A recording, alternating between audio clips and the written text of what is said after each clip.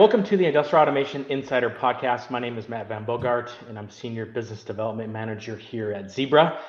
And I work very closely with global partners, sales teams that spend time understanding and working with customers within the industrial automation space. And today, I'm very excited to have two guests join me today to talk about some of the challenges that are facing manufacturing and automation these days. So, first up is Jake Hall, who's better known as the Manufacturing Millennial.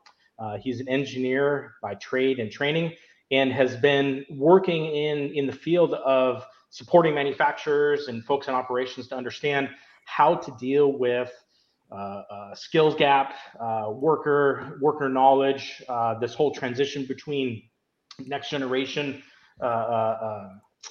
folks coming into the trades, etc. So I'm very excited to have him join us today.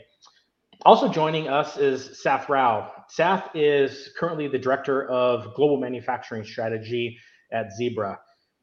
Sath has an extensive background working in this space, specifically for companies like Hitachi, Ventara, PTC, Schneider Electric, as well as working as an analyst for consulting firm Frost & Sullivan. So both Sath and Jake bring to this conversation years of experience in automation and manufacturing. So I'm very thankful to have you both on the show today. It's great to be here, Matt. Pleasure to join you, Matt. And I like the description you had for Jake. So I'm perhaps the manufacturing graybeard. Excellent. Well, we get to talk about the market from a couple different perspectives then. So that's good. So I wanted to start this conversation about some of the common challenges facing manufacturing today. There are all sorts of information in the press and news about labor shortages, supply chain bottlenecks, changing expectations from customers, etc. And I really wanted to get both of your perspectives in terms of what you're seeing in the market, what people you are talking to and what they're saying, and perhaps trying to understand what companies can do when they're looking ahead to their business in 2024. What are some of the major things that they should be focusing on in terms of their planning efforts for 2024? So Jake, I know that you've been really focused in this space over the course of the last year and a half coming out of the pandemic. I'd love to hear some of the inputs or some of the feedback that you're seeing and hearing from folks when you're out in the field. Yeah, I mean, I think the first thing that we need to do is address what the general public thinks of when we hear of manufacturing and the issues that are around that. So when we think of manufacturing, when we hear of manufacturing, it's the general news and the public, and even your parents are saying, "Hey, automation is going to take your job. Robots are going to take your job. Technology is going to take your job." And so immediately from a very young age, or from when a younger person is looking at what type of career they want to go into or what type of profession or education they want to go into, they immediately hear that manufacturing or automation or warehouses, is an industry that is not going to be long-term capable for you, because, they might have jobs now, but they're not going to have jobs for you in 5 years. They're not going to have jobs for you in 10 years. And there's I would say our own industry fault for that. We saw a shift going back in the 80s and 90s where we saw a lot of jobs leave, this area and head overseas. And there's truth to that. But I think what we're seeing now is we're seeing this revitalization of what manufacturing is now, where now manufacturing truly has become a global scale process, where we're in a totally global manufacturing economy now, where there isn't necessarily these isolated manufacturing areas across the world. Everyone's interacting with everyone. Everyone can buy from anyone. Anyone can source from anyone. So now all of a sudden, when we come to this great common denominator of the capability of manufacturing, manufacturers need to look at other ways to drive productivity. And I guess you could even say future security of their company in the road ahead. And I think that's done by a couple ways. One is by what we're hearing now from companies is the successful adoption of new technologies and automation. So there's a lot of buzzwords that are out there. There's robots, there's digital twins and digital solutions based around manufacturing, where manufacturing is no longer just this, I guess you could say, physical industry. It's just as much of a digital industry as it is a physical industry now when it comes to products and solutions. But now what we're seeing is manufacturing is now an industry that I think is truly focused around people than just the processes itself. And because I think what we hit is we did hit a certain wall when it comes to the capabilities of what automation and technology can do on its own. Now, AI is going to transform the industry. We're going to see a larger shift when it comes to AI and technology over the years. But at the end of the day, AI is a tool. It's not a great solver of stuff. And so what needs to happen is we still need people. And that's kind of where the second point it comes into is the adoption of technology, but also the recognition that people bring to the industry. One of my favorite moments was listening to an Elon Musk interview, and he says, automation is hard. And we don't give enough recognition to the people that are in manufacturing that do those jobs. And I think that's the big thing right now is we really begin to realize the importance of people, the importance of frontline workers in manufacturing, and the importance to keep them here. But we're ultimately facing the problem where in the US right now, there's 700,000 unfulfilled jobs in manufacturing because of the lack of skills and available, people to do those jobs. But we're going to see a massive threshold by 2030 or 2035. Those numbers are going to be well over 2 million. So the next generation of millennials and Gen Zs is what is going to be fulfilling those jobs. And we need as an industry to focus on how do we better attract those generations who have a different mindset and how they want to work. They have a different mindset of how they want to be paid. They have a different mindset of how they want to have personal and professional growth. They have a different mindset of what it's like between working for a company, but also having a life outside of work. Mm-hmm. And those are all things that are really becoming to the forefront of a true collaboration of emerging technologies and emerging generations. Yeah, excellent. Yeah, I see and hear similar things as well. Just obviously reading the news, but also being out talking with partners and visiting customers. Certainly, those are topics that are front and center, at least here in North America, which is where I've been spending most of my time recently. So, Sath, I wanted to get your perspective. Jake talked a lot about convergence of people and technology, and I know that you've spent a lot of time evangelizing the convergence of OT and IT. I'd love to get your perspective in terms of what you see happening in that convergence, and are there specific things companies and manufacturers are doing to plan ahead for that convergence, and what are some of the things that they should be thinking about as they look ahead to 2024 and beyond? Correct. No, thanks for the question, Matt. So I'll give you two anecdotes. I started my career in manufacturing a good 20 years ago. So, and then this was for an international engineering, procurement, and construction company. We were setting up large, refining units, etc. And the moment we got a contract, the first thing we were told was, within 2 weeks, you need to specify for the control valves and release the orders.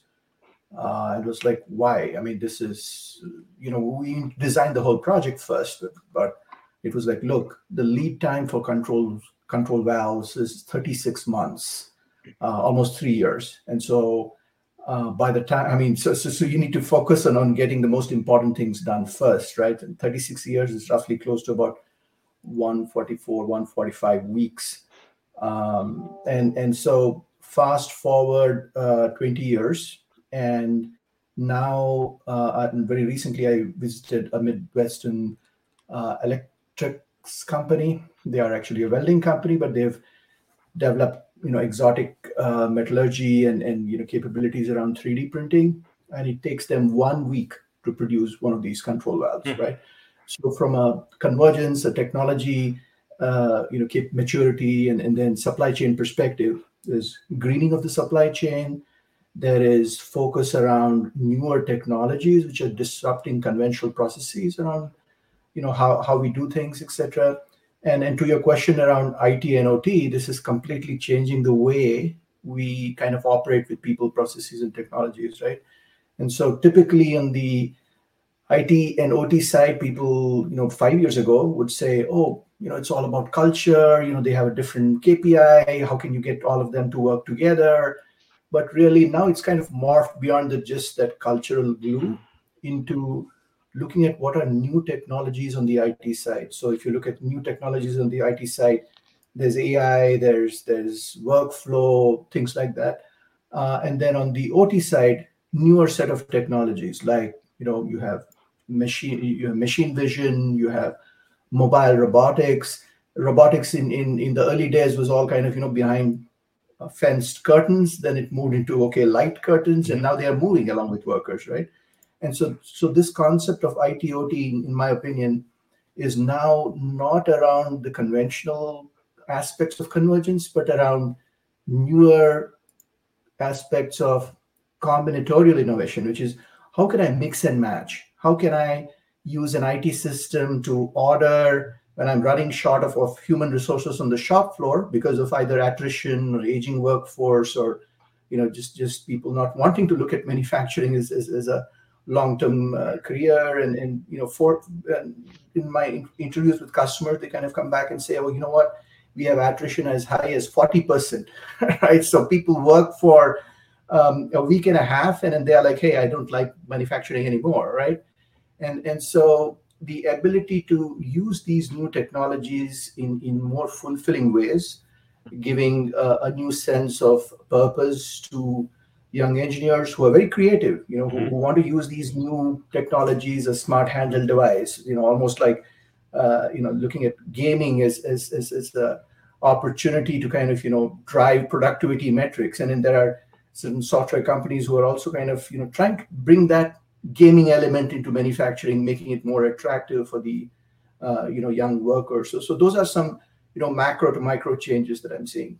Yeah, it's amazing because I hear about how all the high tech tools and software capabilities and technologies that the OT side of the business now has, and manufacturing really has become high tech. So just to add an anecdote to yours, Sath, last week I was at Dreamforce in San Francisco, and I was surprised by the number of sessions and events and topics that Salesforce.com had around manufacturing, operations, field support, etc., etc. This is not something that you would have thought of, perhaps maybe even 5 years ago from a company like Salesforce.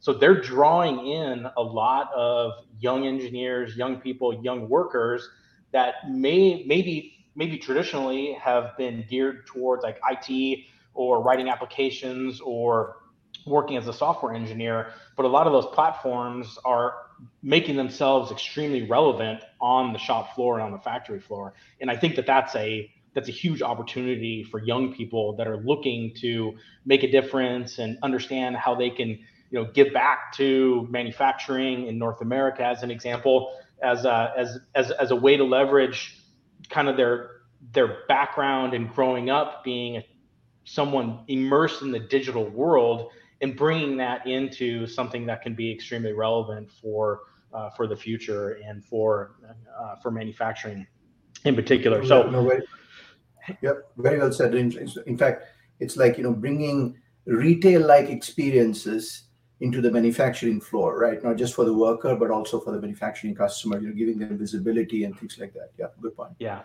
So, Jake, I wanted to ask you. Are there things that you've seen from the IT side or from an engineering side that is kind of shaping your viewpoint of what high tech means in manufacturing and operations? Are there things that you've heard of or maybe even seen personally that could really help capture the interest of a young person that's possibly looking for a career and wants to understand, what are some of the things companies are doing in this space that could be really exciting? Yeah, I mean, kind of just to bounce off of what we're talking about with IT and OT earlier with Sath, was the visualization of data and the visualization of the direct impact that an employee can make to the company and see what they're doing in terms of like either it's production or how they're affecting what's happening that day, I think is extremely important. It's the idea of like gamification, right? Yep. Millennials and Gen Zs love data. They love metrics. They love, after playing that video game, to see what was their accuracy ratio, or what was their favorite, tool or thing that they use in their video game. That directly transfers to manufacturing. When we're able to go out there and we're able to show them from a visual perspective what their real-time impact is on the manufacturing floor, I think it's significant. When we go out there, we look at gamification of, let's say, in a warehouse facility where they're doing third-party picking, right? You have 200,000 square feet of warehouse of shelves of product. They're going out there, they're grabbing that product out of that, cardboard box, or putting it on a robot, or they're putting it on a cart and hauling it around, and they have that visualization. Companies are finding true success rate when it comes to digitalizing that information. So all of a sudden they can say, hey, who are the top 5 performers that day? What was your pick rate today compared to what was your pick rate yesterday? And giving that visualization, a lot of times, I don't want to say necessarily gives an incentive, but it gives a direct closed loop of how individuals can make an impact. And I think that's just the big thing when it comes to millennials and Gen Zs, and you look at their characteristics. One of the biggest driving factors when it comes to why people want to work for a company beyond the paycheck is, what purpose do they have, what impact do they create, and what change can they do. And I think it goes, and that goes back to that digital question that you were asking, Matt, is that companies who leverage digital interaction between their process and their worker to see a significant growth in terms of productivity, but also employee satisfaction as well, right? Because us as younger generations, we're glued to our phones, we're glued to technology, and companies that allow their employees to leverage digital technology, what they're familiar with, become a lot more susceptible to wanting to stay at the company versus leaving the company. So that's some of the things that I've seen. I mean, the other thing that I just see companies embracing when it comes to like digital technology is it's truly a common denominator in terms of by working across multi-generational groups, but also from different demographics. I was at not even an hour ago before the session, I was at a local manufacturer conglomerate of here in Michigan, and there's companies that are completely rolling out a bilingual working group within the company. So it's a 10,000 plus employee manufacturer. It's a giant manufacturer, but they started over a year ago creating it so all the technology, all the solutions, all the HMI screens, all the interaction was bilingual capable. And I think that's just the one thing that when we look at digital solutions from an analog perspective of writing, on a piece of paper at one point in time, exactly. It never had that capability to have multi-language, multi-interaction, but through digital solutions and transformation and, building on that, that OT layer on the manufacturing floor, you have so much more capability where all of a sudden manufacturers can reach demographics that never worked for them before, that can reach groups of people that never came to work for that manufacturer because, hey, let's face it, most of manufacturing here in America is an English-speaking country. Yet we're a country full of massive different demographics that are being pulled in regionally. Here in West Michigan, I think we've had like a 75% increase of Hispanic people in working West Michigan. So they're like, hey, no other manufacturer is changing the way they work to bring in a new community. They'll adapt, and they found massive success through it. So it goes back to digital tools and technology enabling you to do things that otherwise you couldn't do. Yeah, interesting. So, Sath, one of the things I wanted to talk to you about as well is that, this kind of goes around this whole focus around, manufacturing being, being close to the market that it serves. And there's been a lot of talk both in Europe and North America about onshoring manufacturing back to the U.S., consolidating supply chains. I think Jake's example is a very interesting one. How does a growing local manufacturer reach out and attract employees to come into their operations? I think that's a fantastic example. When we talk about automation investments, when we talk about onshoring, when we talk about companies looking to tighten their supply chains, what are some of the, or maybe what are 2 or 3 things some of these companies could be thinking about in 2024 as they're looking ahead to streamline their manufacturing and make their operations overall more robust and more integrated? Correct. So I'll start off by giving you two quick examples, perhaps, and to give you an international flavor. Recently, I was in Eastern Europe a couple of months ago. We were doing a Zebra manufacturing maturity model assessment for one of our automotive tier twos, or perhaps it was a tier three. They were a feeder shop into one of the larger automotive companies. So they were making the fenders for these cars, and really this was in Eastern Europe, as I said, and they were running short of labor. And so we did a plant walkthrough, and we were at the mezzanine floor and kind of looking at the inspection bay, and they had about 6 or maybe 5 inspection bays, and only 2 were occupied. And there was this petite lady who was kind of bent over this fender, and she had a very swaying motion, kind of looking at the fender and visually inspecting for defects Mm-hmm. and aberrations, etc. And the gentleman kind of who was taking us around the plant, pat me on my back and said, "Hey, don't look, but this lady is from Ukraine, because look, we can't get people to do this job because it's dull and boring." And so for us, in our minds, it was like, oh, Zebra has a recently acquired company called Matrox, and this which makes machine vision systems, which is great for actual visual inspections for defects. And to your question on saying, hey, with the supply chain changes, onshoring, etc., the number one challenge people face is quality, right? Then they face issues around labor productivity and getting the labor to do these dull and dirty jobs. And sometimes they could even be, dangerous jobs. And sometimes they are, what we like to call them as dear jobs, i.e., very expensive, right? So they start looking at robotics, and almost all those technologies might seem at first glance that they are displacing humans, but actually they are doing those jobs that humans don't want to do. It's repetitive, it's boring, until unless they have some very tight compulsions, like this lady from Ukraine, right? And so that was a great example for using new technology to overcome some of these supply chain challenges, right?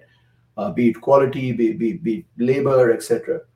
The other example very recently was again a Midwestern welding shop, and they were talking about, hey, this is a small and medium business.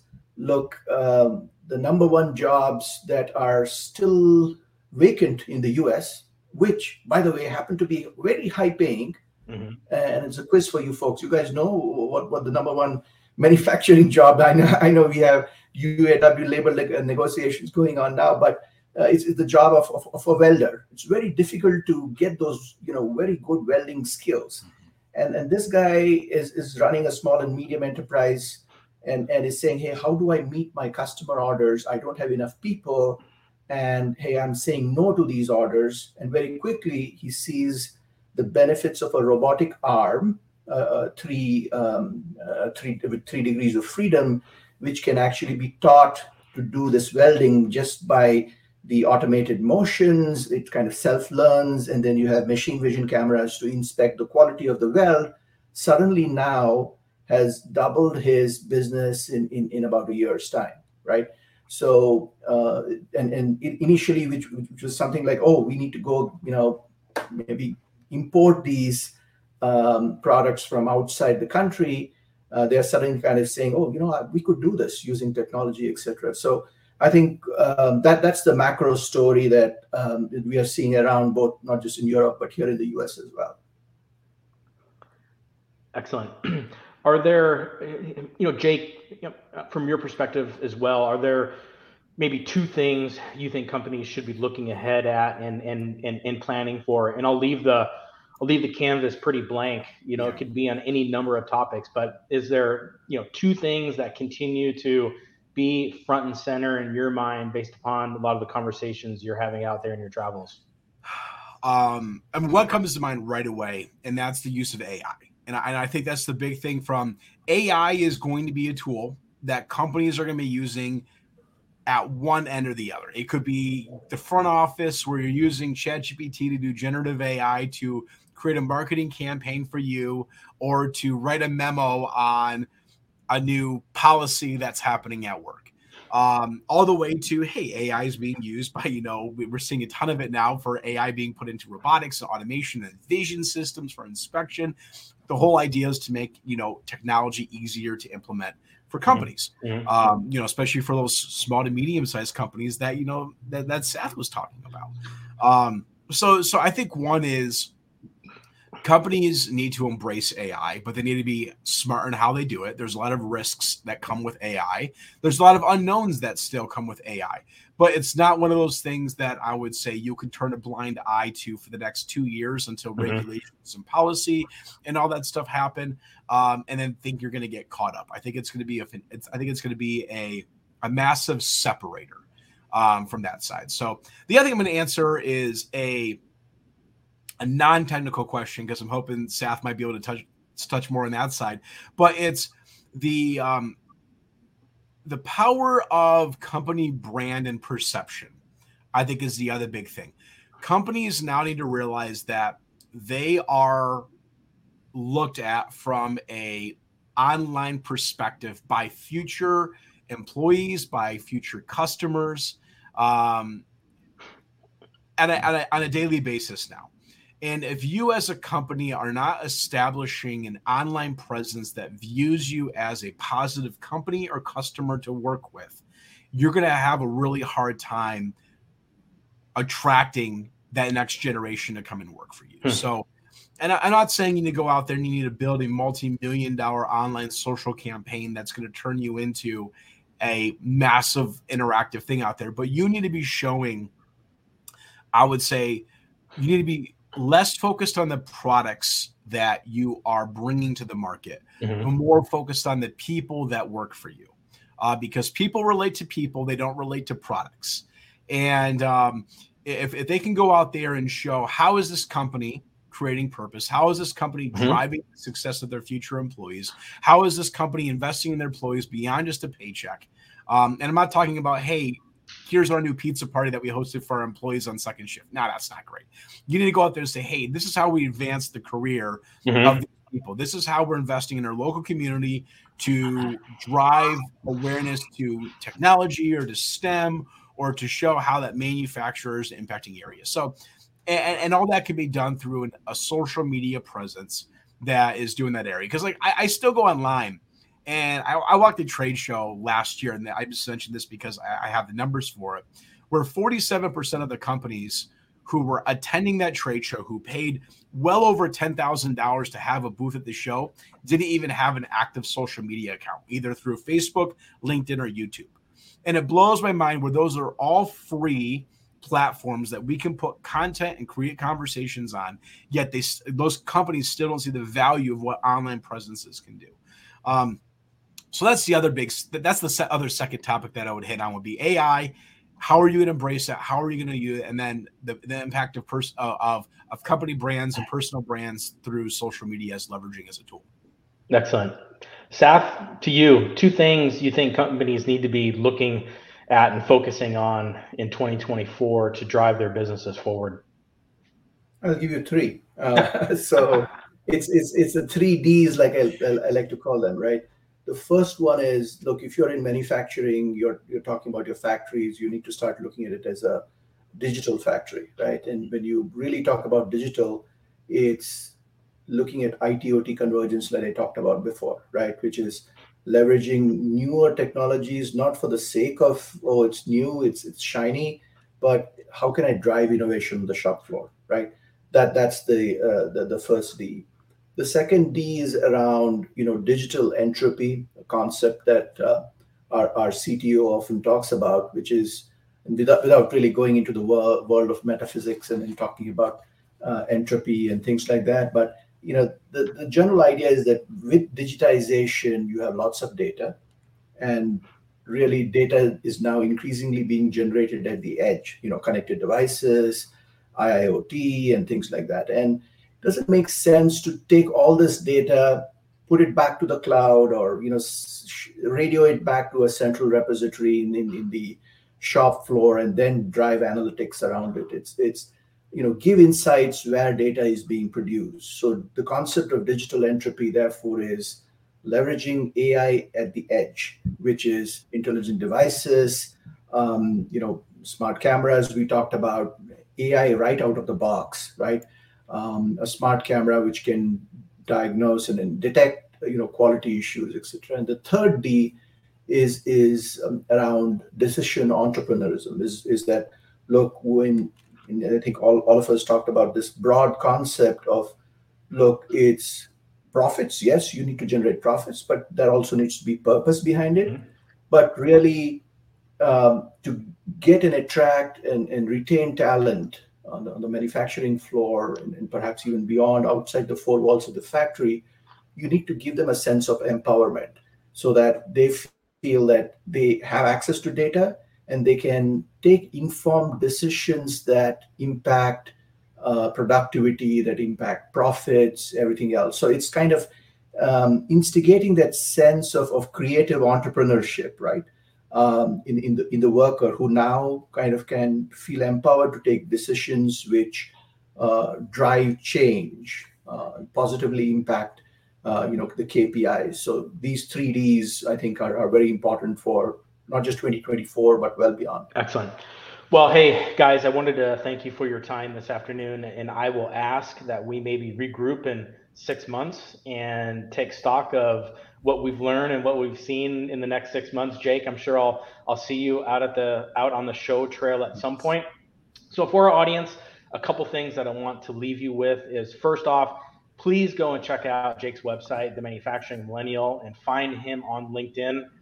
His content is amazing. He somehow pulls in, it seems like, Jake, almost daily, interesting videos and clips where you show operations in manufacturing. I have no idea how you come up with some of this stuff, but it's a treat to see, and it's good to see someone promoting, I guess, the positive side of manufacturing in North America. Second of all, I would like to encourage you all to visit Your Edge blog and click on the podcast tab and catch up on past episodes of this Industrial Automation Insider podcast. And then lastly, if you would like to connect with Sath, myself, or anyone at Zebra, you can click on the Contact Us button on the page below, or you can find Sath and I on LinkedIn. So Jake, Sath, thank you very much for your time today. Really appreciate it, and look forward to seeing you both soon. Thank you. Appreciate it. Thank you. Awesome. Thanks, guys. Perfect. Thanks, everyone. Take care.